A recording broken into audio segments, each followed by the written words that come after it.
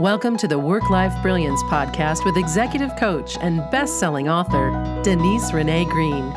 Denise fills each episode with humor, compassion, knowledge, and pragmatism to help you transform your life. Listen in and learn how you can tame your brain, lower your stress, and become the person you were born to be. Hey, my friends, and welcome to the podcast. I'm more excited than usual, which is, I know, a lot, but I'm more excited than usual because I have a special guest here today. We've known each other all of, 10 minutes, and it feels like a lifetime already because we have so much in common. We have so much to talk about. So this is going to run somewhere between 25 minutes and 3 days. We're not sure. So grab a beverage, be ready to hit pause, but this is going to be a very special treat. And if you've been around for, well, let's just say if you're not a millennial, then you know my speaker. Because if you have heard of The Secret, then you know my special guest is Bob Doyle. Welcome, Bob. Thank you so much. It's nice to be here, Denise, and thanks for making me feel old right off the bat. I know. Well, it's brutal. Hey, I see. It's the whole host guest positioning. You know what? I get it. I don't even, so Bob, I've got a special Zoom filter on that you can't tell, but it takes 20 years off my age. Oh, I see. Mine only takes 2. It's a really ridiculous filter. I don't know why I invested in it. So yeah, you and I are probably actually twins separated at birth.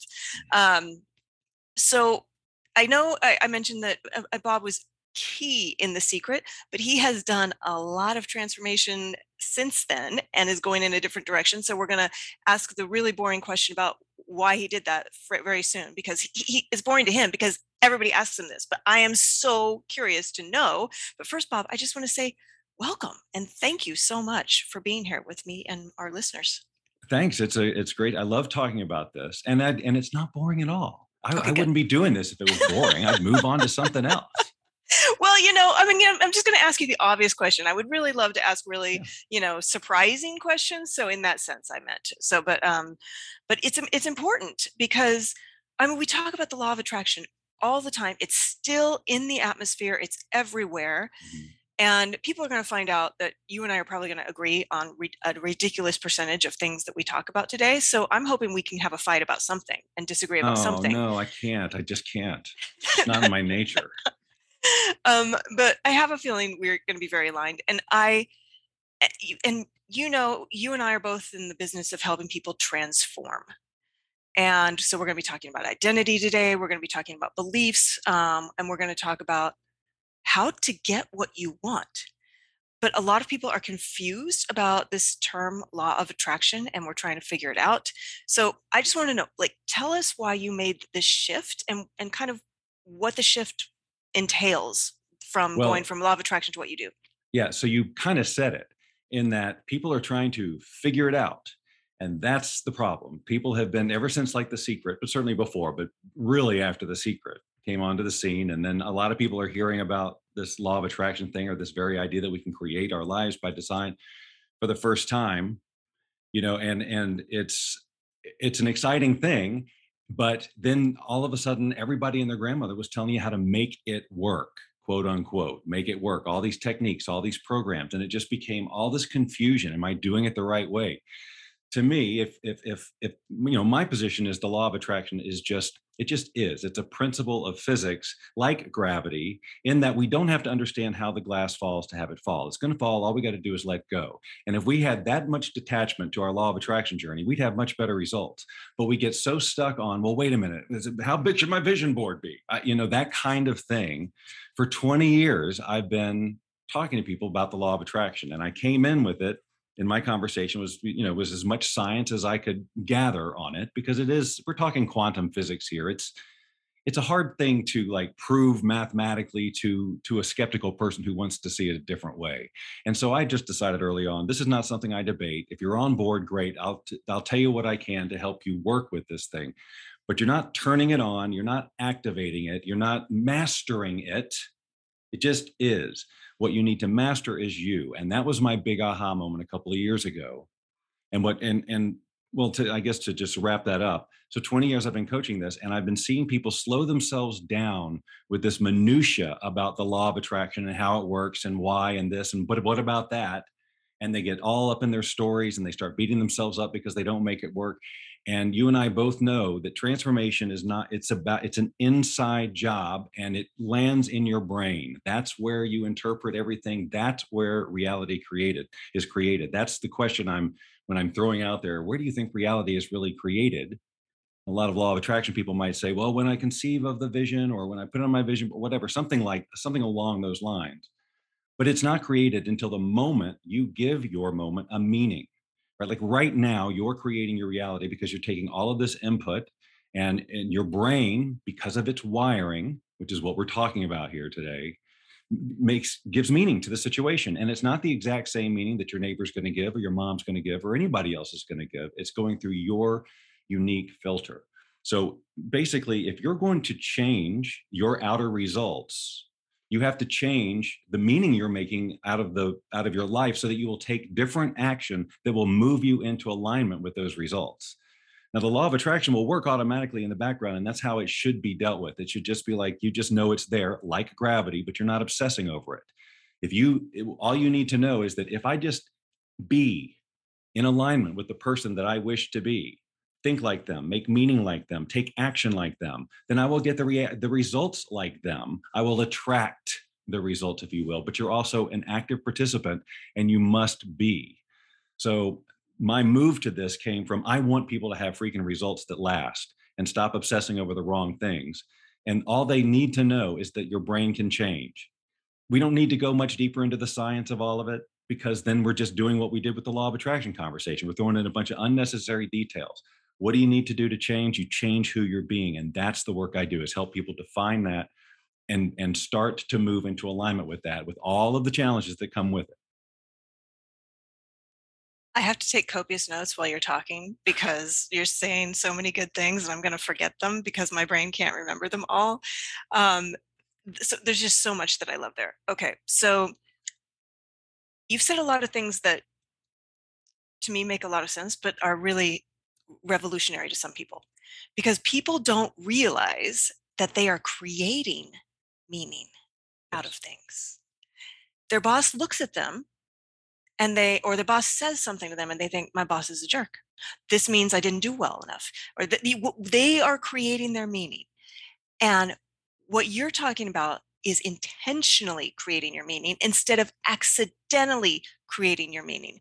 Because when you live life accidentally on autopilot, like your brain will do, and by the way, you and I both know our brains are wired for negativity, not positivity, because it's still trying to keep us alive. When you don't intervene and decide what you want the meaning of something to be, the law of attraction doesn't work out well for you, right? You start attracting bad stuff into your life. You start attracting, like, now you've made that meaning out of what happened, what your boss just said, and now you act from that place. You act from that place. That's the key. Because I don't want people to think, and some of the problem is, people think, oh, I thought this or whatever, and so now magically all of this bad stuff is going to happen. No, it's going to be the result of action you took. Who did you show up to be? You didn't Right. say something, you didn't do something, whatever it is, or you made it mean something. It's not freaking woo woo. And people get stuck on that and go, what did I do when my vibration's all off? It's like, God, and again, I really don't mean to be trashing the law of attraction or the people who are enthusiastic about it. I myself am enthusiastic about it. I have been very vocal about it for 20 years, but I'm also really clear that if I really want to help people, I need to get them to stop looking at all of the wrong stuff. They can be excited about it. They can post their memes and their quotes all day, but if they're not changing who they're being, they're not going to get different results, and they're not going to attract anything differently. Right. So helping them see that, and that it's really aiding the law of attraction. It's not negating it. And the only way you can, I mean, of course we want to vibrate at a high frequency because that feels freaking good, right? Mhm. But you can't just like snap your fingers and vibrate at a high frequency. It's because of who you're being. Like, I'm being a grateful person right now. I have a woman who was in such a deep level of anxiety and shame 2 weeks ago.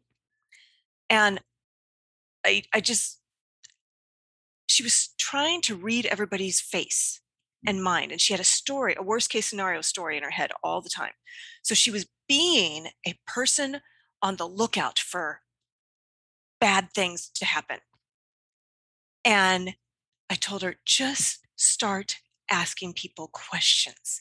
And so this woman was just being really kind of short with her. And normally she would have thought, this woman's just being rude to me. She hates me, whatever. And so she stopped and she said, "Are you okay? How are you?" And the woman said, "Oh," and started crying and said, "I just put my dog down." Ugh. Like she just had this revelation, like, I have been being a jerk for no reason. And now she just, with that proof, she her state just lifted and she realized, I get to be a different person now. I get to intentionally be a curious person, a caring person. And then you think her life isn't, you think she's not going to attract some better jobs or some better free feedback or some better. Of course. Yeah, it really is about that catching yourself. I mean, that's the number one skill. When I'm working with people, the very first thing I'm teaching them is to get aware of their autopilot responses. Because here's a deep philosophical thought about free will. We're robots. Unless we become conscious and override whatever autopilot programming is going on, then even though we think we are consciously making decisions, we have to look at what is driving that quote unquote conscious decision. And it's probably subconscious wiring that was put into place when you were not paying attention and you were just saying yes to everything, not evaluating, not assessing, not going, does this serve me? You know, when we were born, we just said yes to it all. And so that's why we have this wiring. So now, and that's why everything just seems like the truth, not an opinion, but the truth. And so that's the lens through which we see the world, is all based on our wiring. So we have to be able to catch when we get into that autopilot mode if we're ever going to have true will, which comes from going, hey, nope, I'm not doing this. I see it for what it is. This is not the truth. This is just my wiring. It doesn't serve me. It never has. What would? So you take on that behavior. So again, part of what I've worked with people on is knowing what to do in those moments. So you don't just go, well, here it is, it's autopilot, but I don't know what else to do. It's about being prepared for those moments so that you don't get swept up, because there's a lot that happens in those moments of upset. And that's really the key trigger. It's like when I tell people to, how do you start doing this? Notice when you feel disempowered, bad, angry, worried. Just catch that feeling. And I promise you, it's because you're making meaning out of a situation. And you have full choice to make different meaning out of it if you want to. But you're overrun with chemicals at that point, and it's not very easy. You get switched into autopilot. And remember, it's sometimes decades of wiring that you're trying to override in the moment. So it's not always going to be that easy. And so what I advise people is, don't beat yourself up for that, because you're up against a lifetime of wiring. Noticing it habitually is the very first step, and will help you make it easier to make other choices. Right. So notice, first of all, I love the comment where we are robots. I just love that. It's really, if you think about it, it gets pretty deep, because if you think about why do you do anything? What brought you here? What series of events brought you here, and what led you to those? And what were your choices, and what made you make those choices? Because we make our choices based on our wiring, based on our values, based on our beliefs, which were instilled again on autopilot. So are we really making a true choice, or are we on this programming of like, yeah, this is how I feel, this is what I believe, this, even if it doesn't serve you, even if it brings you feelings of disempowerment or limited, or you're not good enough or whatever. So it's just noticing, realizing it's just a program. That's all it is. And beauty, we can change it. We can always change it. Our brain changes all throughout our life. We're always capable of learning new things. We can learn a new language. We can learn a new way to be. One of the questions I love asking people and myself is, what am I making this mean Mhm. right now? Because it just like interrupts everything. We're constantly making things mean things, so that that person said no to working with me. What am I making that mean? Yes. Or my computer just crashed. What am I making that mean? Right. We turn things into horror movies. Right? I mean, we just make meaning that is so extravagantly bad. Here's the one I want people to eliminate. Yes. I make it mean this. I did this, and I'm not getting the result. I guess the universe doesn't want it for me. Oh, that's a killer. I'm That is like, a I just killer. want to jump through the internet at those people. People actually say the universe doesn't want it Oh for my me? God, all the time. All the time. No. They put a lot of decision making into the universe's hands when they're forgetting that we are an extension of this universe. We are Right. part of it. We are the physical part. We allow the universe, this creative intelligence that created it all, to experience itself in the physical with all the senses and the taste and the emotions up and down and the whole thing. So wouldn't you think that this creative intelligence from which you sprung forth and are a part would want you to have exactly what it is in terms of an experience that you want? That's why you're built with this brain that allows you to imagine, visualize, and program yourself to be this and do this and have this, whatever it is, whatever you can. And you have a passion, you have an interest. You think that's there just as a joke?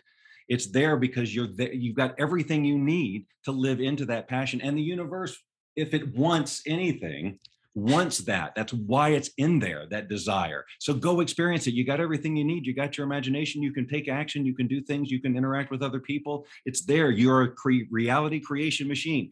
Go. And then we get programmed with limiting beliefs. And so that's the reality we create without effort.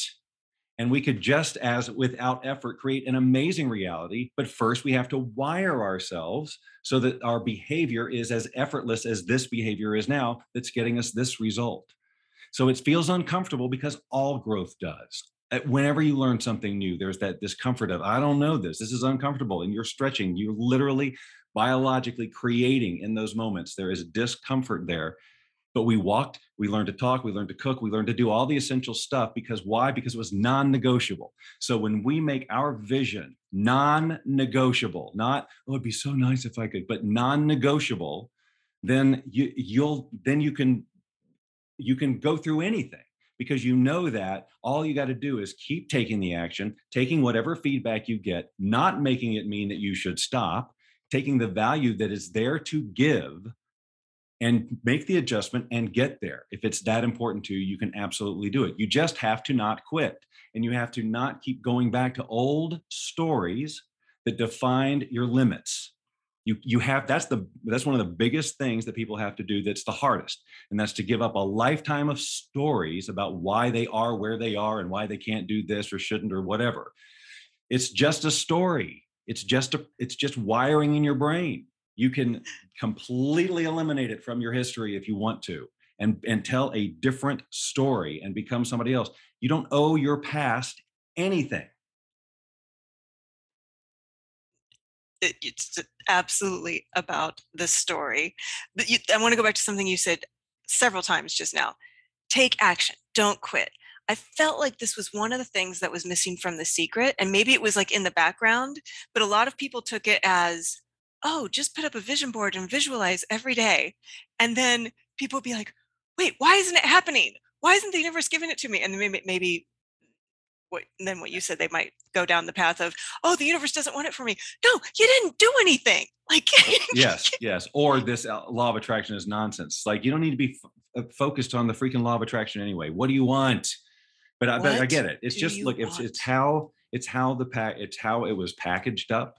There was a genie in the movie, so I get why people are thinking magically sometimes. But we do talk about action. We talk about health. We talk about peace. We talk about other things other than money, which is another thing. It's all about getting money. It's like, watch it again. Yeah. But it really doesn't matter. It woke people up to this conversation of, there's more than we thought. We have a little bit more active control over our destiny than we thought. And so some people took it completely wrong way, aren't getting results, got angry, bitter, whatever they do. Some people just got it after a viewing. That's all they needed, was a tweak, some assurance, some validation. But then other people, it became this journey, but it shouldn't, honestly, I just don't think people should be following the law of attraction for 20 years. That's not what we're here for. Live your freaking life and let the law of attraction do its thing. But Yeah. come on now. It's like, I know I keep going back to gravity, but it's just like that. You're not studying gravity so that you make sure stuff falls properly. And gravity doesn't care if we believe it's true or not. It doesn't. So you have to, but life does care. What you believe is true is what your life will be. So what you're talking about is noticing what your beliefs are and what your inherited beliefs are, what your embodied beliefs are. I mean, if I had gone from the belief I was given when I was 5, this is Denise, she's shy. Yeah. And they were well-meaning. They were trying to protect me because, I'm a sensitive kid. I'm very sensitive to energy and all those. And so I just kind of was an observer. Does that mean I'm shy? I don't know. But a lot of people had way worse than that handed down to them that they embedded as beliefs. I'm not as smart as my brother. I'm never going to amount to anything. I have all these women coming to me who grew up in families who either they were raised in Asia or the father was an engineer, and it was STEM. To be successful, you have to go into STEM. And meanwhile, her gift is being creative. And so all these things our parents tried to instill in us to help us. And then we have the natural, even if we had parents that let us, be who we wanted to be, we have these brains that then say, I'm not good enough. And I want to go back to that. The universe doesn't want this for me because everybody has some version of this. And my favorite thing to do when I first start working with somebody is to find the hairiest, ugliest, most painful limiting belief they have.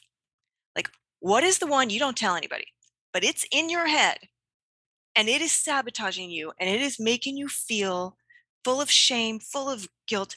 Because I remember what happened when I identified mine. Oh my God, this program is running me. I had no idea. And it was, I will never live up to my potential. So why do I even try? Okay. That was a nice one. I was hit the wall right there. And I didn't know that was running my brain, but I couldn't appreciate anything. I couldn't read a book and appreciate it. I'd be like, why didn't I write that? What's wrong with me?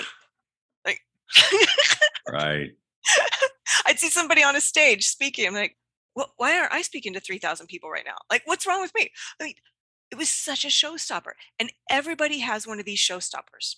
And I bet you do this in your work too. But I find out what that is because unless we find that and pull it up by the roots and then plant something beautiful in its place that they actually do believe. So what's one of your antidotes that you like for those people who say, oh, the universe must not like me? Well, okay. First of all, you touched on a couple of other things. Well, actually, that's a totally different conversation. I would sort of really talk more about how, again, like I mentioned, we are a part of this universe, and why wouldn't I? It's just a reframing. This is not about deserving. It's not being worthy. We exist. This is the gift. We get to do this. But some of the stuff, it's a beautiful segue into how I help people identify their stopping points before they start this transformation process. So again, 20 years of doing this, I started noticing that there were certain types of people, and we kind of alluded to some of them during this conversation, but I just created this it's a quiz. It takes 60 seconds and I made it all up. So it's not DISC or anything like that. It's a transformation personality type quiz. And I have people go through that so that they can see what their type is when it comes to personal transformation. And what that means is, and there's nothing bad about any of these types. I mean, I have bits of probably all of them, and I'm sure you do too, but there are certain that are dominant. And while there's nothing wrong with them, there are certain traits of them that tend to be the things that make a person stop before they complete the rewiring process. And so I have people take this quiz so that they can understand what their type is, so that they can better identify the behavior out in the wild, right? Because now they're on the lookout for it. One of the biggest type out there ever, by far, biggest percentage, is the seeker. And the seeker is very excited about personal development. So excited, in fact, that they try every freaking thing that comes out on the market, even if they're not done with the thing they were just excited about the week before. Right? Yes. We know these people. Yes. They're filled with love and hope and inspiration, and they love it all, but they won't complete a thing and let their brain get rewired. Because again, this is what we have to keep reframing for people. Transformation is not going to last past the excitement phase if you don't grow new wiring. If your brain doesn't change, you're going to go back to the old way. This isn't the punishment from the universe, and there's nothing freaking woo-woo about it. It's biology. You don't feed new ideas long enough for new neural pathways to form. So therefore, the stronger ones are going to win out in the moment of truth. So you have to replace. Bob, that seems laborious. Okay, well, you can just go back to autopilot then and never change. This is the thing, is that everybody wants it to be so freaking easy. Yeah, but this program I bought said 3 days and visualize, and I got it. Okay, only if your brain changes permanently, is that going to be your result. So my work is about finding the quickest ways to get into the brain to change it, while identifying, like you said, you got to know these areas that stop you, these limiting beliefs that stop you, and so you can shine a light on them. Because the other training you get with me, I mean, you're going to know it's a lie. I mean, that's the thing. You're going to know that this is just a program that was put into you, and maybe you can trace it back, and maybe you can't, and it doesn't matter. The only thing that matters is, where do you want to go from here? So we can, and what does that feel like? What does that look like? What becomes possible for you as a result of that? Why is it non-negotiable? How will your value finally get out in the world? What will it feel like to be surrounded by people who freaking get you and support you in your new endeavors and your bigger visions, instead of the people who are telling you why you can't do it? It's going to feel freaking great, but you've got to commit, and you've got to get the support. And, because you're asking to basically do intentionally in a shorter period of time what you've spent your whole life unconsciously doing, it's a task. It takes commitment, and it's going to take support from other people, because you're only up against yourself and all the people you've attracted in your life up to this point. So that's your support system. So as soon as you start going big, and if they get threatened on any level, you're going to hear about it. And what happens with the people pleaser type, which is another type of the four, is they stop.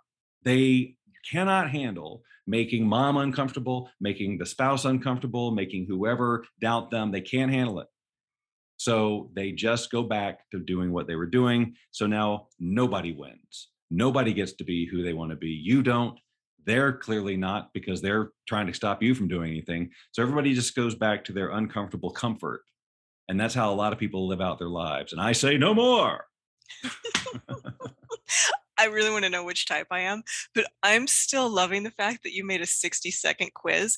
I thought I was good because I made a 6-minute life assessment, but you made a 60-second quiz. Yes, and I promise you're going to say it nails it. I've never had anybody say anything less than it was absolutely dead on. Okay, you're going to give me a link to this. Yes, can I tell you right now? Yeah. It's tptquiz.com for transformation personality type quiz.com. tptquiz.com. I invite everybody listening to take that.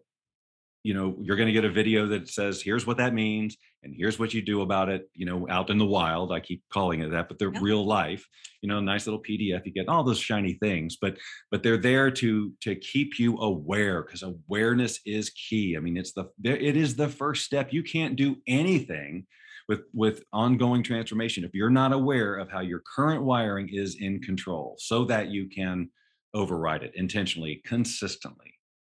Nice. Okay. Well, and I'm going to put all this in the show notes too. So we'll have that linked in there.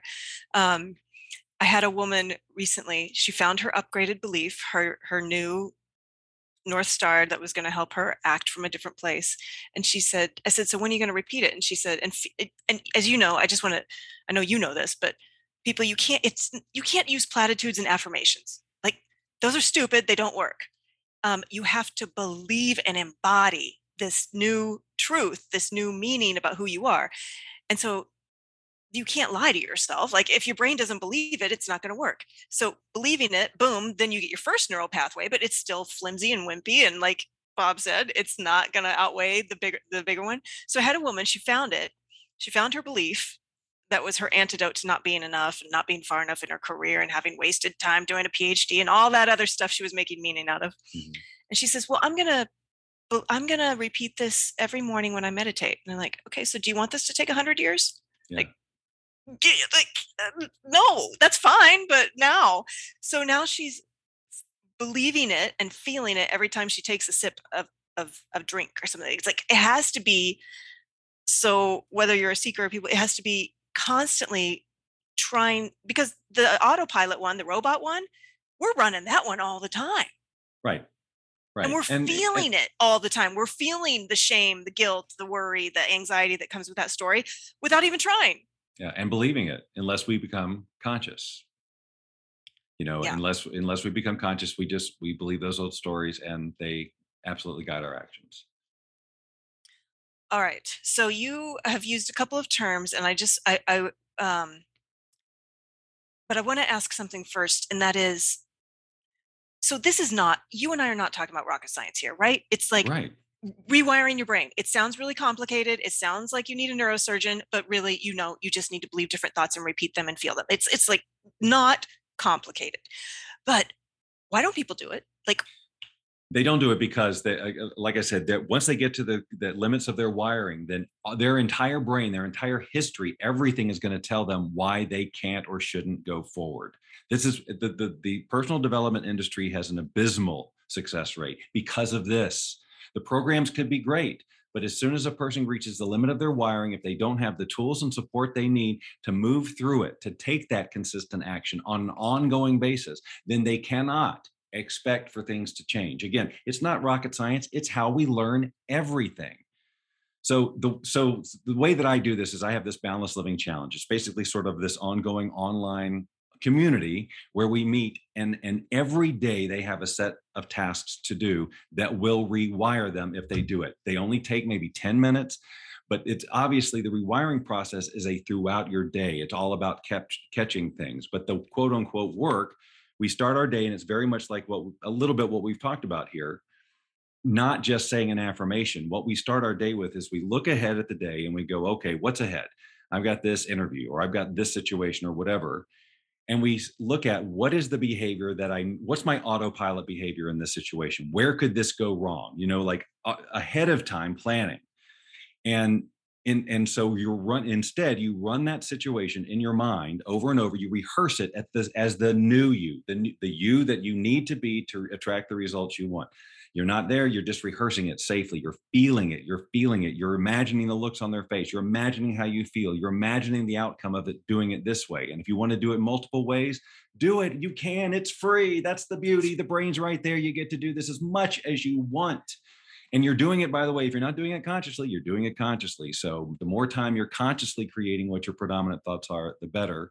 But the idea is you're rehearsing, and literally you're changing your brain in the rehearsal. There are countless examples, scientifically proven over and over again, about like athletes, for example, who rehearse the jump, they rehearse the throw mentally, not even physically, and improve their results just by doing that. That's how it works.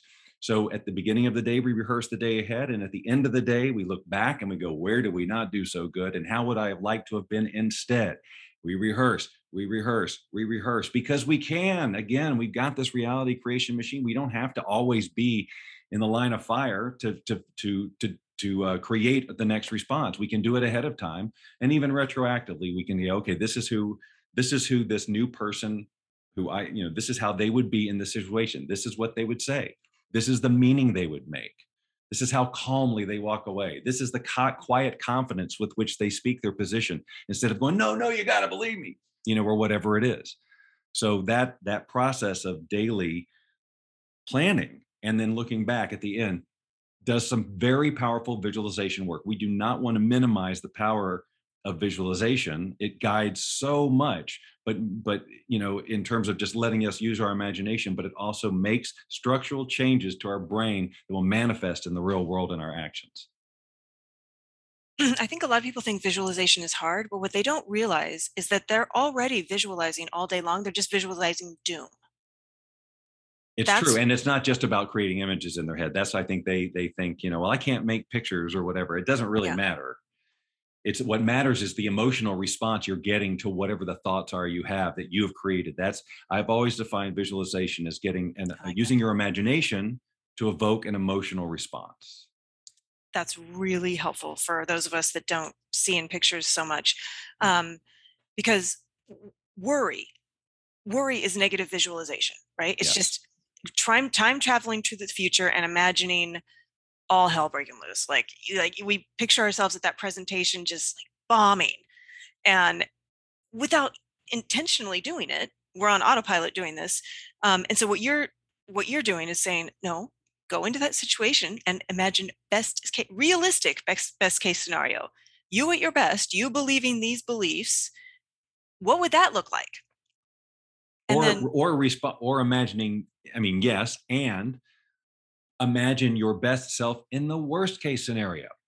It's not like you're trying to create the scenario. What no, you're creating with this visualization is you in all forms. Like, if this happens, I'm ready. I'm going to be this. If this happens, fantastic. I'm ready, But of visualizing the whole scope, it's not, because if you just think, I'm just going to visualize this positive thing, and then if it doesn't roll out, now you're trying to law of attraction everything. Now you're trying to change the outside. I'm going to make this guy say this.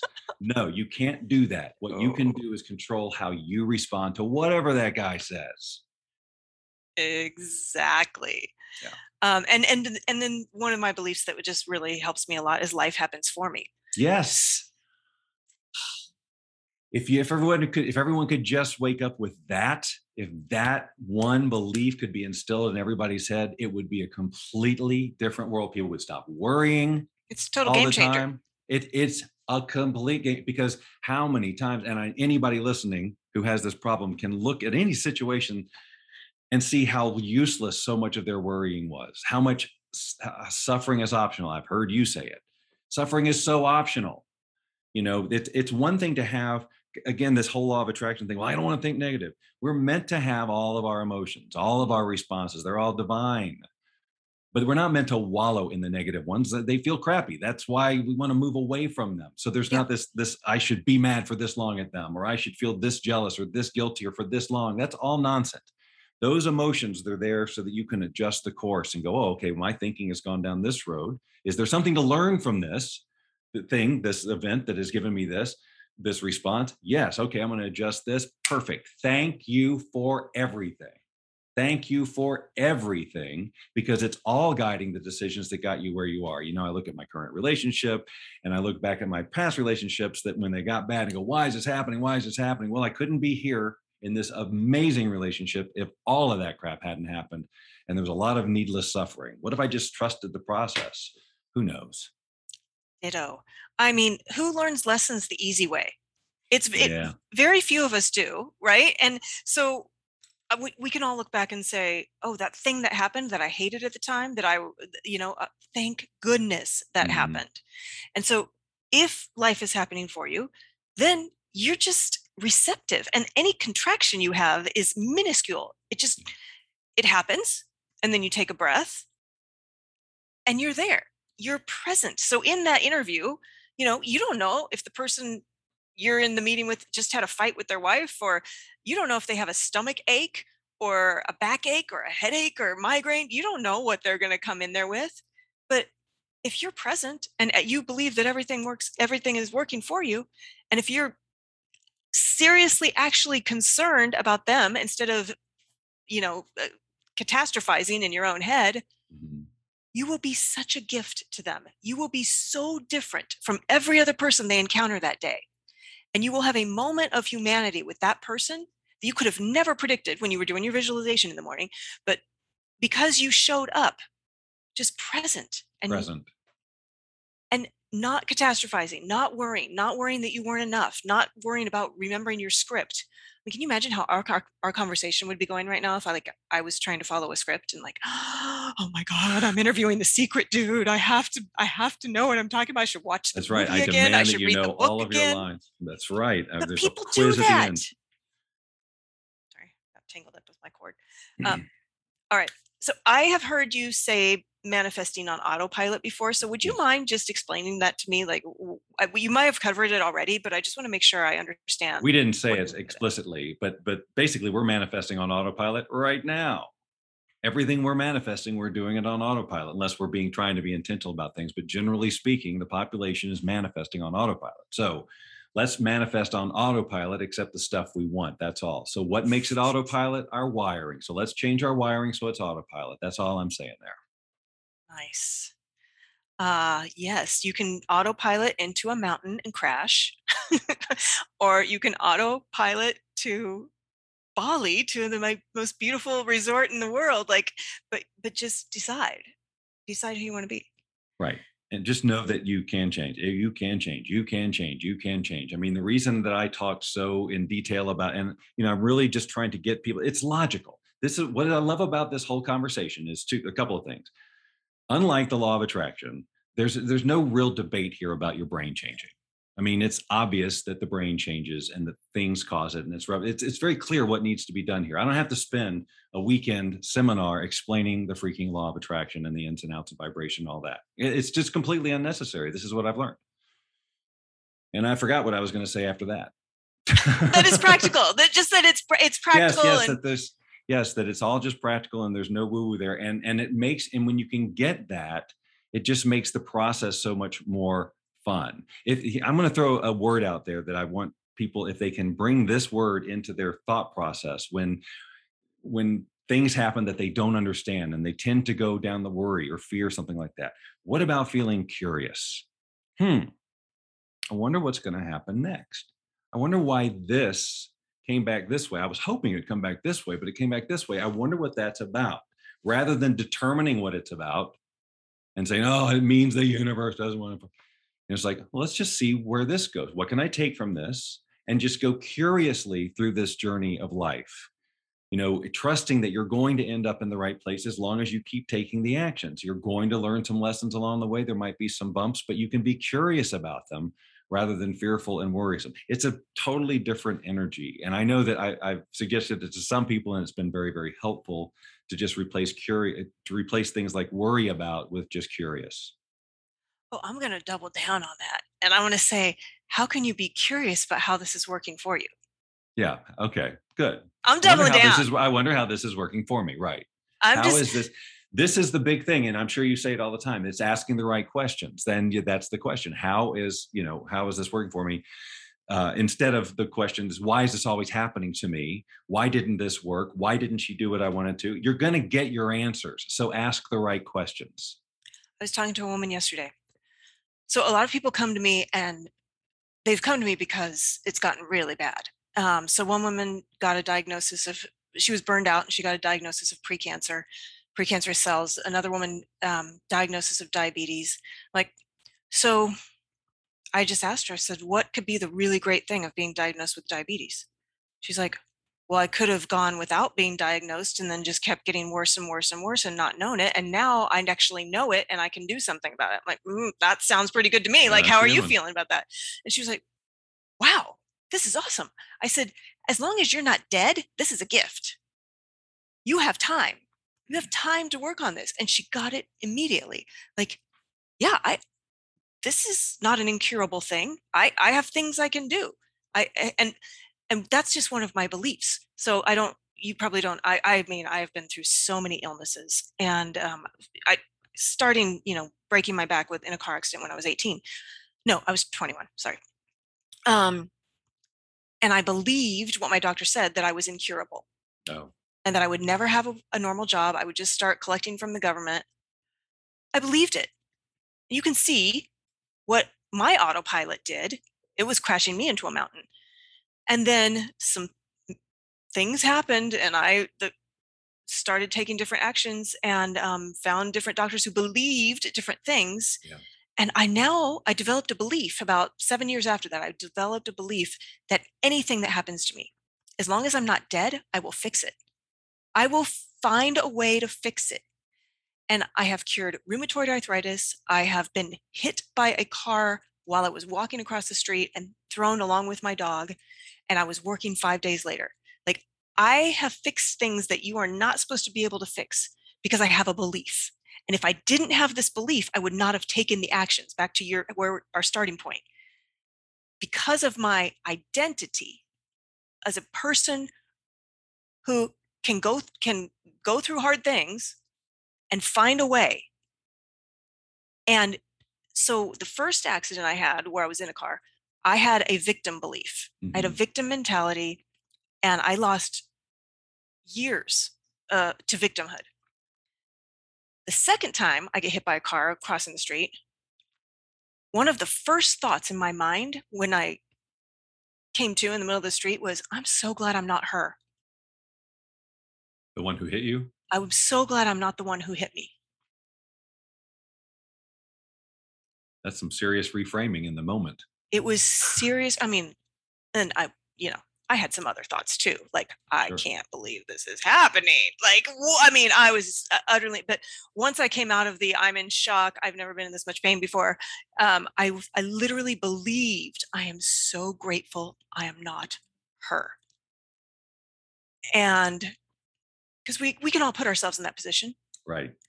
But because I have a belief, I'm alive, so I can fix this. I mean, I'm on fire right now, but I have a belief that I can fix this.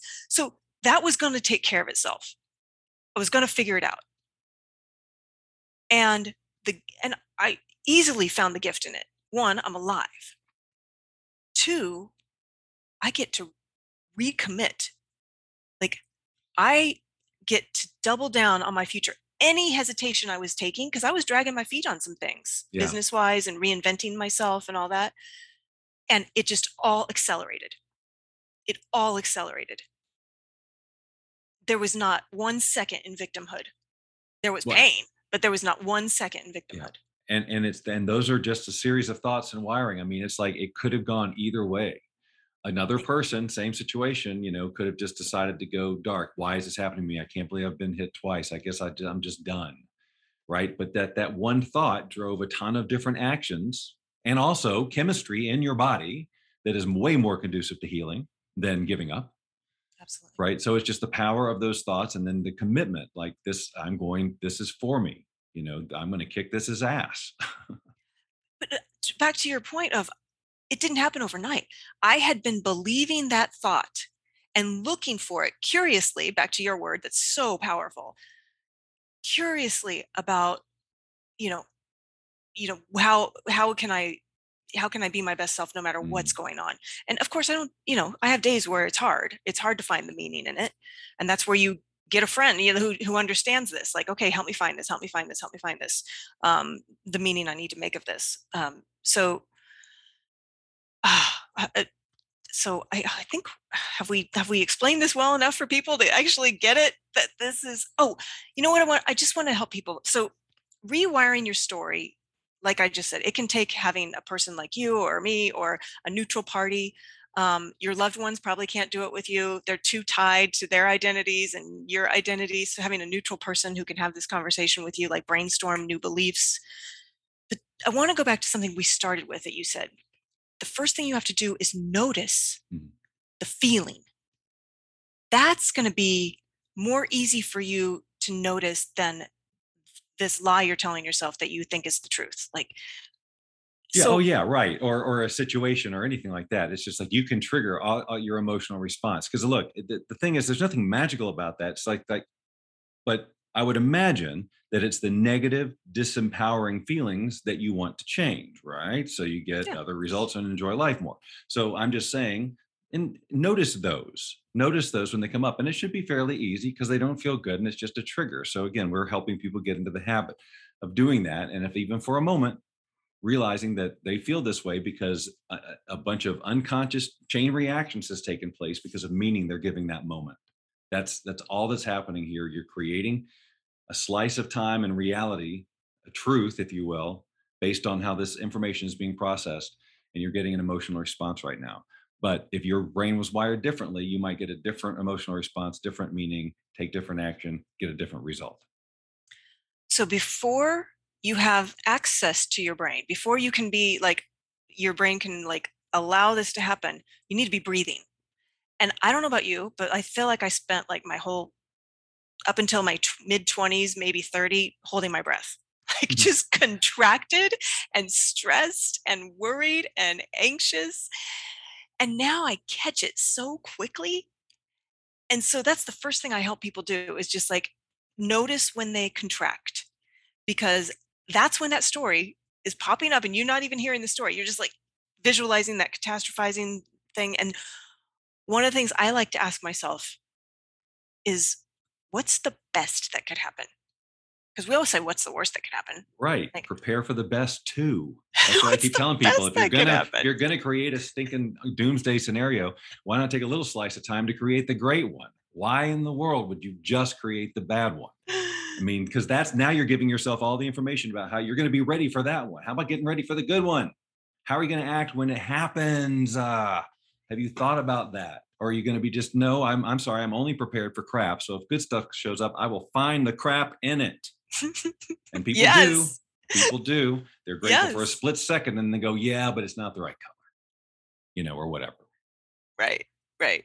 So do you have any favorite like transformation map or story or somebody who I don't mean to put you on the spot, but just to like illustrate what this would look like if you went from, running on autopilot, focused on, where the plane's I going seem into the hill.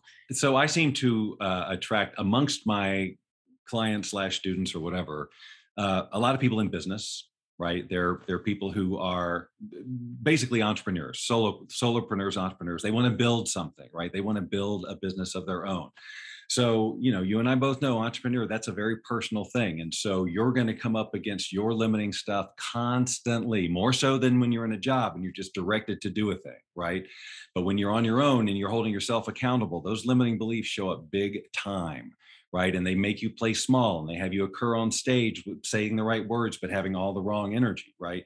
So a lot of the people who I've worked with are in those types of situations where it's a job related or a career related thing. And they needed to be able to up their level of confidence. They needed to be able to see themselves as that badass on the stage who gets the results, not someone who wants to be or is starting off being, but like whoever they are right now, they get up there and they own that.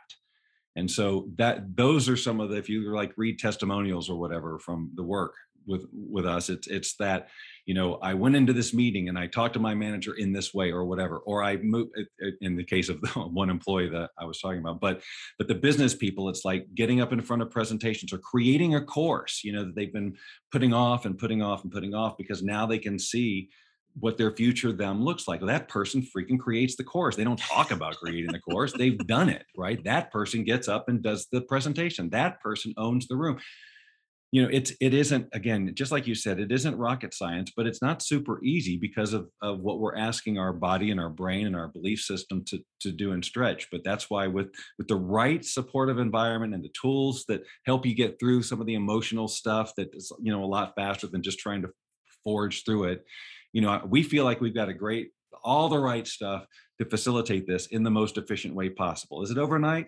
Hell no, it's not overnight.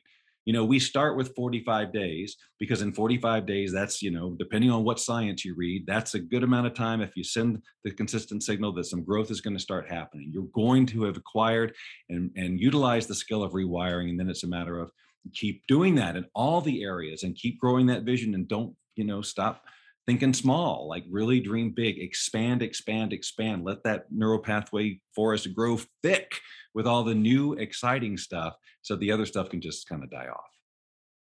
I love it. And I'm very validated with the 45 days. So my program is 9 weeks, but I tell them you're going to get the change in you that you need, the different identity and all that way sooner than 9 weeks. It'll be, but now I can give you the strategies. Now I can teach you the tools. But if you have that identity as that small person, that person who doesn't do the thing, who doesn't show up, who's afraid to make a mistake, it doesn't matter what I teach you. It won't have a place to land. You don't have the Right. brain to accept it, to absorb it. And that's why people go and they read books, they listen to podcasts, those seekers, as you said, and they consume all this stuff, but it's not landing. It Right. doesn't have a place. They can discuss it at a book club with passion, but it's like, will they live it? When the moment comes, when they are faced with their autopilot wiring, have they rehearsed a new thing and will they take that action? And if they're on their own, the chances are not good. I mean, it's nothing that's wrong with them. It's just how it is. It's the biology. It's normal. It's understandable. That's why it takes a different level of commitment and support to do this successfully. But having said that, once we trigger people to notice their autopilot reactions, well, they can choose different emotional responses pretty quickly. Like I'm talking about, like within a day or two of getting into the challenge, for example, they're having profound changes because they can see that, oh my God, this behavior that was on autopilot that I thought was my only choice, I actually was able to stop. I didn't have to respond that way. And I got to feel good for the next 2 hours rather than 3. That's life changing because you realize, wow, I've got a lot of control over this chemistry set that is my brain and how I feel and the action I'll take. Doesn't take long to realize the power, but to get it to be permanent, that's where it takes the consistency and the support and stuff. And you and I agree 100% on that. While you were talking, I just got this visualization of, the old time radio station, and you get in your car and it's set to heavy metal, which, unless you're the rare person that thinks heavy metal is a wonderful feeling, right? Most of us, it's grating, it's irritating, it's contracting, but you can change the station to Bob Marley. And now you're jamming, you're on the beach, you're with a margarita, but you have to constantly tune into that station, or get rid of all the other noise, and then program that station in. So then your car just automatically knows when you get in, you go to Bob Marley, you don't go to the. So it can happen. This is why, like you just said, profound change can happen quickly, and you can catch it by noticing that it feels good. So I don't know. I hope people can feel the vibes that we're giving off right here, because you and I are working, in air quotes, working right now, and we are having a ton of fun. And I believe that is one of the ways you can tell if you are feeling like you're having fun, and if you are feeling in love with life. If you are feeling those emotions, then something is going right. Isn't that pretty much why we do anything? I mean, what are we doing anything for if it's not to get the feeling of the thing? Happiness, peace, fulfillment, love, security. It's all about the feeling. It's the only thing that drives us. We didn't have emotions. We didn't have feelings. We would have no passion. We would have no drive. We wouldn't care about anything. So it's all about the feeling. And we all just take different ways to get to these basic core feelings of security and love and happiness and joy and those types of things. It's why we are here. Yes. And I believe that life is meant to be lived that way. We just happen to have these brains that are trying to keep us alive, that are giving us the gift of anxiety and worry so we don't accidentally walk off a cliff. Like, we have to deal with that. But like you said, get off autopilot and make, smart choices about risk taking and things like that. But really dial the station to fun and love. And the more you can experience that feeling, the more you'll get familiar with it, the more you'll crave it, and realize that it's a more fun place to hang out. It's a And better just place to hang out. remember, it's going to feel uncomfortable at first. It might feel goofy to suddenly try to feel joy in a situation. If you've kind of become a person who's just sort of moody and depressive and sort of like that, but you'd really like to be able to be happier and lighter, well, taking that on is going to feel completely weird and unnatural and gross until you just keep doing it. And then the world responds differently and you get to feel the joy in it. And then you'll wonder how the hell you ever went your whole life so freaking miserable. I used to never smile. Like, smiling was it was just like, I never thought that, like, I was just, it didn't mean I wasn't, okay. It was just like, I had this stoic look on my face for the longest time until maybe 4 or 5 years ago. And someone started doing this to me, which I freaking hated, trying to get me into the smile mode. But I just started trying it on a little bit more. And now smiling is really, normally my natural state. There's always like this slight little smile. And I thought that was impossible. I just thought that was just never going to be me. I've been my most profound rewiring experiment. The things that have happened for me and the way that I look at life and I used to have a big commitment to worry, and to carry things around for days and thinking that this is just how, even after years of law of attraction teaching, but it wasn't until really the distinction of the wiring and how that was driving it and that I could change it. And that there's a reason it will change. It's not like wishful thinking or, the universe will do something. It's just like, no, if I just keep cutting this off and replacing it with this, then eventually this is how the brain just works and it will change. And it has. So it's pretty miraculous what goes on up here, but it's not magic. We all have access to it. So I just want to, demystify it so people can get into it and not overcomplicate it. We don't have to get into all the different parts of the brain and all that. There's plenty of people who will teach you that if you want, but all you need to know is that it can change and what changes it. Let's do that. I was gonna ask you who you were before. Like, were you a different person before? I was totally gonna ask you.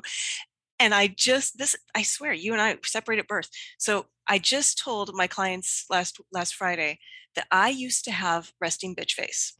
And Yes. I can remember, nobody actually like touch my face like they did you, but people would say to me constantly, smile, smile, Irritating, smile. right? Yeah, it was It's the really worst. irritating. And It's the then worst. one day I'm in the elevator vestibule, and I've just come out of some meeting with some executive, and I was just feeling like I gave that person love, and we had a wonderful human connection. I'm standing in the elevator vestibule just waiting, and somebody says, I want to have what you're having. Like, you just look so happy right now. And I just started laughing. Like, oh, I guess I'm different than I was 10 years ago or whatever it was. But it's like you said, I was uncomfortable with the idea of giving up my anxiety because somehow, if I wasn't constantly striving and if I didn't feel like I was, if I if I suddenly felt like I was good enough, then I would get lazy. Yes, that's a good one. I think my wiring was around it being like that's the responsible thing to do is to fret over something, like to constantly come up with because if I'm not thinking about it, then I'm just blowing it off and it's irresponsible. I think that's somehow how I got wired Mhm. early on. My mom was a real she stressed a lot. She worried a lot. I mean, now she's retired, it's all gone. But she just didn't like her job. I mean, that's a big deal. I mean, if your job is important. This thing you're spending 8 hours a day with, you better freaking love that stuff because if you don't, it's going to impact your life in a major way. Yes. And what you just said is going to freak some people out, I know. and that's okay. So just notice if you just got uncomfortable, if you just contracted and held your breath when Bob said you need to love what you do, it's okay. You just got a piece of information, and now you can start to decide what it would look like and feel like if you had what you wanted and Yeah. get to play with that. What would it be? Yeah. There's some clues in the job you have right now, like maybe you like the parking. I don't know. You like something about it, but what would it look like if you loved going to work every day? Yeah, I definitely make no apologies for challenging people to think bigger for themselves. That's my conversation. I'm about extraordinary transformation because I know it's possible. Extraordinary transformation is possible. Inexplicable from the outside. How did you do that? I mean, and there's stories all over the place, and you see them on the internet, and you see these people who are in situations far worse off than you, who have excelled in great ways, and you go, "Wow, that's so inspirational." Well, did you ever think that maybe you could do it too? If they can, it's not nearly as bad as your situation isn't nearly as bad as them. What happened? What's different? Well, they took a lot different action with the resources they have than you are. Why? Because their wiring told them they could, insisted that they did, made their future non-negotiable. That's the only difference. Yes. And they chose, one day, they chose to be done suffering because we all experience suffering, but they decided enough. And when you get to that point where you're just done suffering, you will go and look for answers. And you will know that just listening to that podcast or reading that book, I've tried that. That didn't work. Mhm. So, and I know you've heard Tony Robbins and other people say this, but success leaves clues. Mhm. So they go and they find, well, who did that? Like, who did something extraordinary? And who was that person living in the car? And then, what did they do? What did they do? And so we're we're laying out a map here for people. Here's what you need to do. But I just want to put a caution out to everybody. Don't go and think that now you're just going to go rewire your brain and do some things differently. Whether it's Bob, whether it's me, or whether it's your guru next door, you need some support because this is hard. It is doable. It can happen fast, but you need support to do this. And Bob, correct me if you think I'm wrong. I mean, maybe there are some people who have figured this out on their own and not needed any person to I'm hold. sure there are people who have done it on their own, but the mass majority of people have lifetimes of wiring that are going to make it not impossible, but certainly challenging and a lot longer than it needs to. I mean, there's 8 billion of us for a reason. We're here to help each other. Oh my gosh, that is the other. We're here to have fun. We're here to love, and we are here to help each other. And I think of helping, it's almost a selfish act because I feel so good when I help somebody else. It's like, oh, are you feeling as good as I'm feeling right now? Because that was delicious. Uh, so yeah, I mean, I think people who like have near death experiences and things like that, sometimes they change their wiring Yes, yes. faster than other Yes, people do. there are things that do that. Trauma, and you mentioned breathing. I mean, I'm a breathwork practitioner and instructor, and we didn't even talk about that, but that is a process, and it's incorporated into our challenge too, the breathing piece, because with the right breathing techniques, you can get right in there. bypass all that noise and just go. I mean, that's where affirmations and suggestions with feelings and all the right stuff. I mean, that's where, because you're not going through any filters. So, I mean, yes, there are definitely ways to accelerate the process, but in your everyday living, you're still going to want to implement this level of consistency as well. Okay, so we're going to put something in the notes, a link about how people can find out more about your program. We have the tptquiz.com. Anything else you want to say about how people can learn more about Oh, I'm working so with easy you? to find. It's ridiculous. It's absurd. I mean, I've been on the internet since day one. It feels like. So, but I have a main website, which is meetbobdoyle.com, and that just basically gives you the whole menu of all things Bob, probably, or a lot of them anyway. Not all, but the you relevant you look ones. like you have like 100 books on there. I mean, it was like this wall, and I was so proud of myself. I did not go into imposter syndrome at all because I only have one book. I have one If you awesome look book. closely, that is many different translations of one particular book. I have two books out there, and then The Secret, and I've contributed to a handful of others, and some of those are up there. But a lot of them you'll see it's they Follow Your Passion, Find Your Power book in Turkish and Chinese and whatever. But it looks impressive, right? It really does. It looks like the wall of books. This is the Bob Doyle library. That's right. I like writing, but not that much. No, I'm good for now. I prefer, as I'm sure you do, writing is very nice, and I feel like it's great. But I don't. Nobody's ever called me and said I changed my life because I read your book. I've gotten some nice things from the book, but I mean, I love live streaming. I mean, that's what really changed my whole world when, after The Secret, I went through something of a professional personal identity crisis, but live streaming allowed me to tap back into, like, I was broadcasting was my career of choice. I was going to be on the radio. I was going to be a goofball and do all that stuff. And I sidestepped into in personal development. But that broadcaster in me was dying to get out, and it was causing some issues. And then finally, when live streaming came around, I was able to create shows and do all my creative stuff that I wanted to do on the radio. So, and then find my way of bringing that part of my personality to this, transformation work, because I did struggle with that for a while, because I felt like everybody expects me to be like Jack Canfield or Bob Proctor. And I've been in this industry for 3 years. Before that, I was just a goofball, Hmm. having a good time. So it's been an interesting journey. I wanted to be a stand-up comedian or an improv artist. Ugh, you're brave. That's the scariest. Like, person, public speaking doesn't bother me on any level. But if it was stand up, forget about So, it. so I originally thought stand-up, but only because I loved Steve Martin so Yeah, much. me too. That was what did it for me too.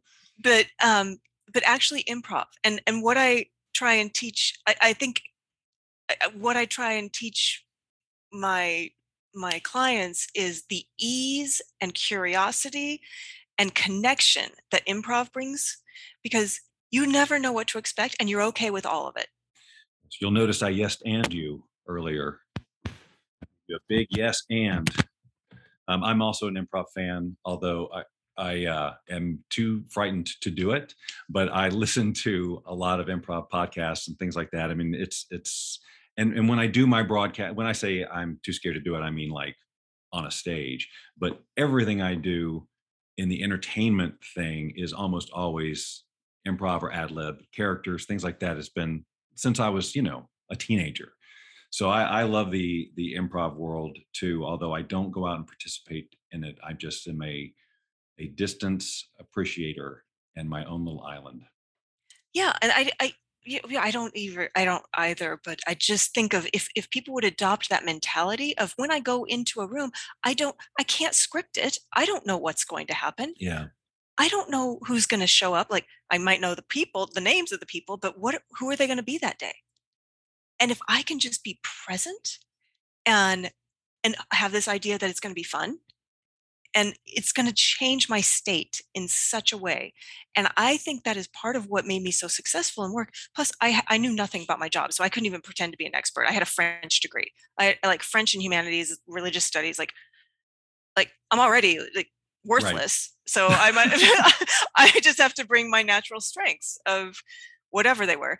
But just having that mentality, instead of thinking that you are a performer when you're giving presentations, or a performer in a meeting. Nobody wants performers. We all just want somebody present that we can relate to and who can dance with us. That was the other thing. So right before COVID, my bucket list, when I finally healed enough from my accident that I could raise my arm and put it in a position to dance, I took salsa lessons.